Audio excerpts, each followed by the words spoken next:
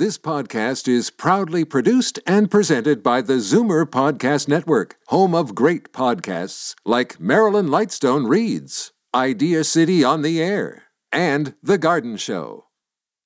You're listening to an exclusive podcast of Fight Back on Zoomer Radio, heard weekdays from noon to 1. Fight Back with Libby Znaimer on Zoomer Radio. Welcome back. Cancer doctors are sounding the alarm over a rise in advanced cancer that they are seeing. They're blaming the shutdown of non-urgent healthcare services last spring. During the lockdown, the province stopped screening for things like breast cancer, colorectal cancer, and cervical cancer. And surgeries that were not deemed urgent were postponed or canceled. And now these cancer specialists are reporting that they're seeing more patients with severe symptoms, patients who need longer hospital stays, more intense surgery, and who experience poor treatment conditions and outcomes. We would like to hear from you if you or a loved one have had that experience. And also, not to be minimized from all of this is the anxiety, the increase in anxiety when people are cancer patients, or even if they're, being screened for recurrence.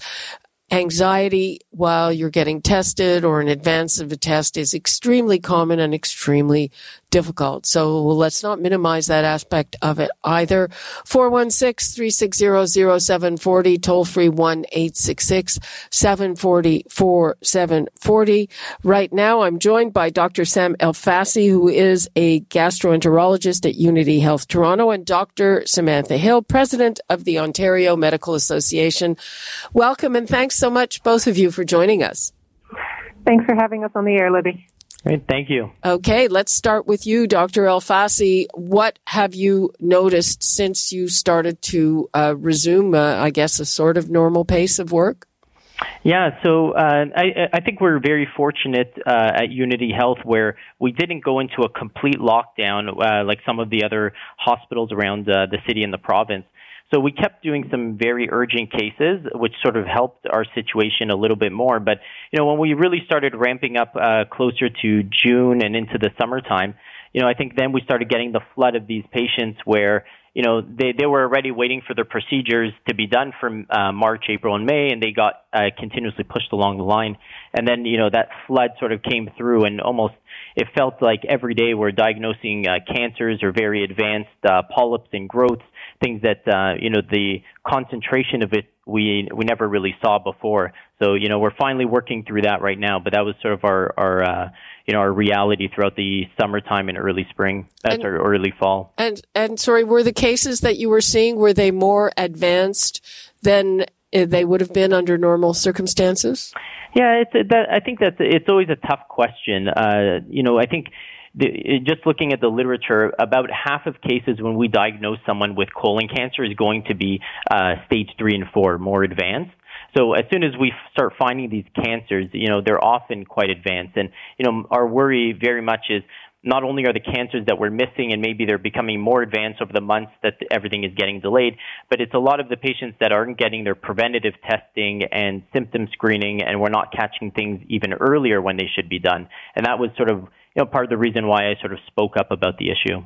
Okay. Dr. Hill, what have you been experiencing with your patients and other GPs? Right. So I'm a cardiac surgeon, and we're over 1,000 cardiac surgeries behind where we were last year at this time. And I can speak to that. But I think as president of the OMA, it's more relevant if I speak to the fact that we've been calling on people to acknowledge that this is going to be a problem since April, even when this decision was made. Now, the government had to pause some services in order to ensure we had the bandwidth to deal with a possible Milan or New York-like scenario, and that was totally appropriate. But we started with a system that was already backlogged. We started with a system that was already stressed. And then we added this new acute backlog, and then we lost some physicians over the course of the last few months, unfortunately. And now we're working in conditions where it's almost impossible to even work at the same speed as we were working pre-COVID because of the precautions that need to be in place to protect each other from COVID. And so we're trying to, everyone uses the word catch up on a backlog, but really we're just trying not to fall any further behind. And we know that all of these preventative care things that we do, all of these screening tests, all of whether it's, colonoscopy for colon cancer or cervical cancer screening, that we do them because they work. We do them because there's evidence that shows that when we screen enough people, we catch people with the disease process earlier and they have better outcomes.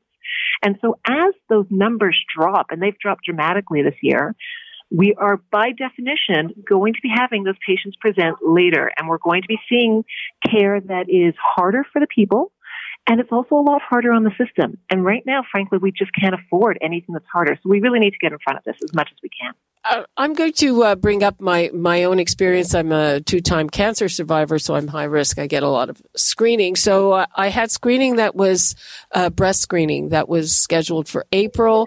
I ended up getting it at the end of July. Now, would that be, my understanding of all the guidelines is that generally speaking, that's not great, but it's not enough to take a case from, an early-ish cancer to something really bad. Dr. Elfassi?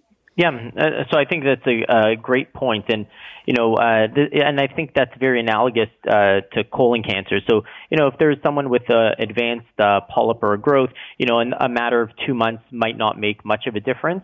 I think part of the worry that we have are a lot of my patients. We call them and they're due now, and they've already been pushed down the road for their procedure, so they're months delayed, and they're still nervous to come into the hospital, and that's another issue.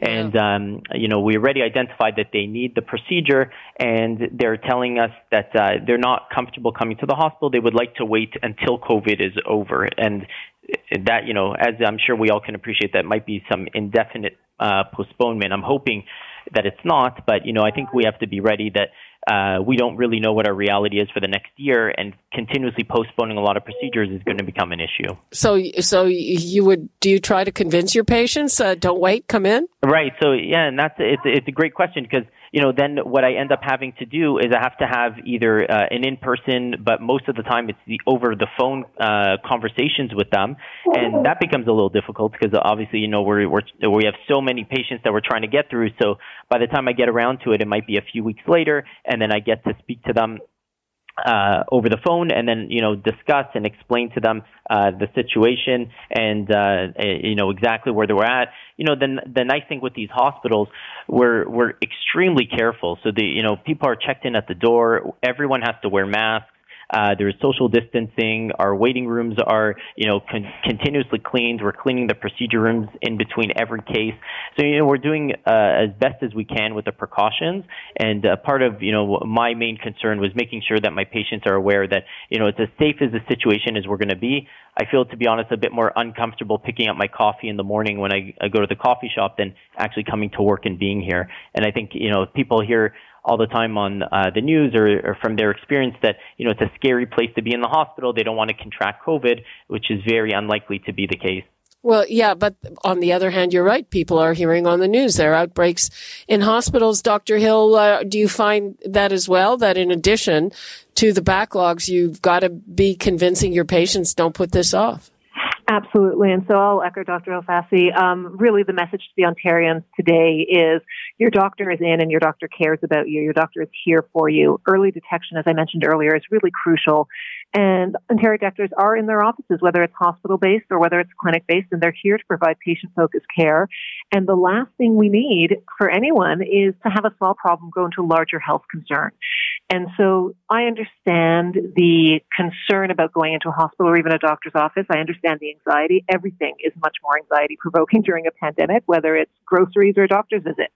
But the risk-benefit ratio for any given visit is between you and your doctor to discuss. And so if you're a reasonably low-risk candidate and you're coming in for an essential test, then it's time to have that conversation with your doctor and come in and have your test done so that you're taking care of your own health as we move forward. Okay, let's take a call from Rick in Burlington. Hello, Rick. Hey, Libby, how are you? Fine. How are you? Very well. So my situation is that I was recently diagnosed with prostate cancer. I'm sorry to hear that. And I'm going through the steps to treat it. My issue is that because I have prostate cancer, my urologist suggested that I also get checked for colon cancer. Now, I requested with my family doctor a colonoscopy referral 3 months ago, and I have yet to have an appointment with the hospital or the center that does colonoscopies.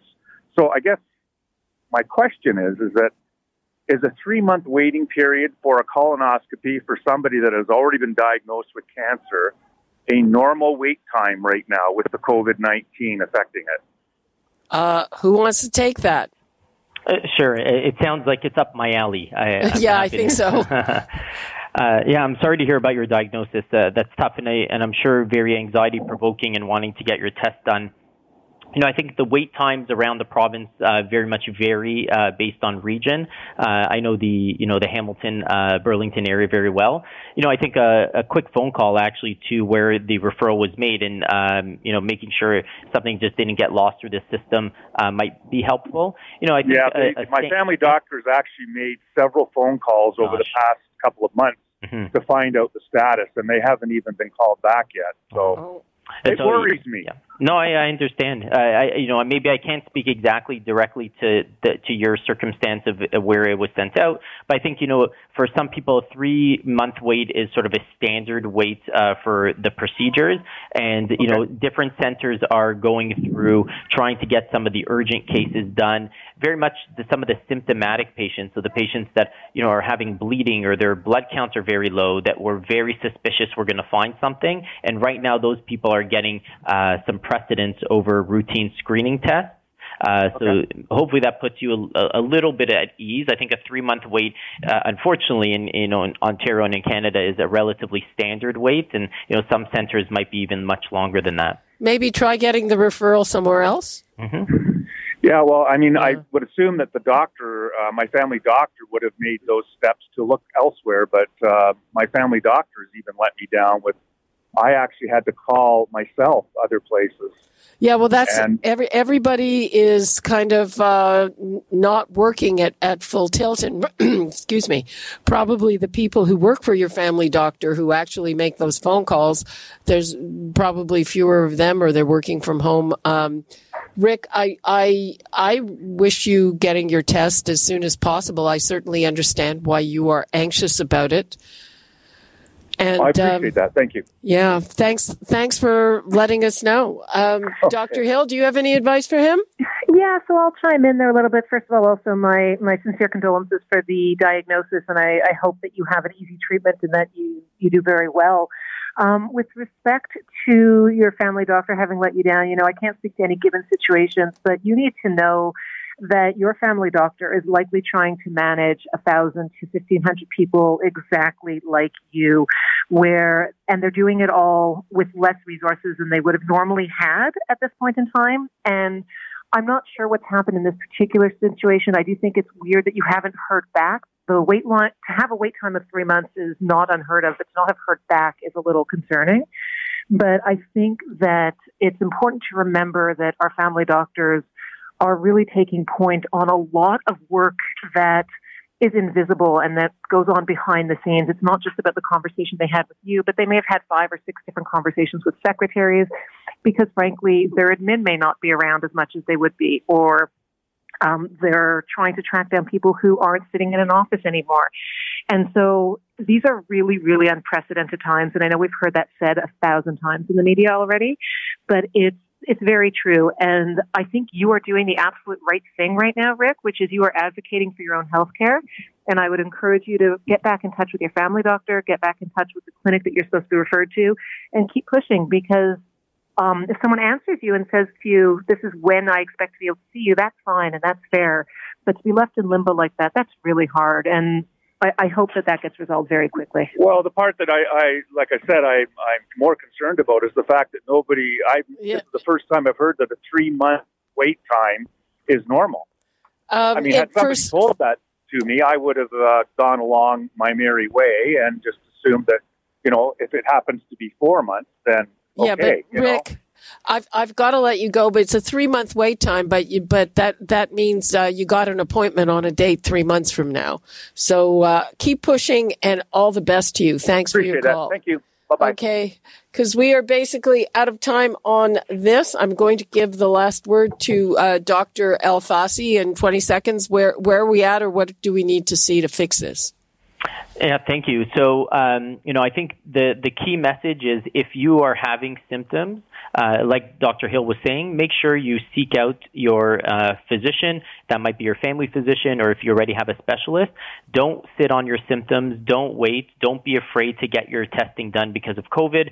Otherwise, we don't want further complications down the road, and we're here to provide care. Okay. Thank you so much, Dr. Samantha Hill, Dr. Sam El-Fassi. I appreciate your time. Thank you so much. Thank you. Have a great day. You too. You're listening to an exclusive podcast of Fight Back on Zoomer Radio. Heard weekdays from noon to 1. You're listening to an exclusive podcast of Fight Back on Zoomer Radio. Heard weekdays from noon to 1. You're listening to an exclusive podcast of Fight Back on Zoomer Radio. Heard weekdays from noon to 1. This podcast is proudly produced and presented by the Zoomer Podcast Network, home of great podcasts like Marilyn Lightstone Reads, Idea City on the Air, and The Garden Show.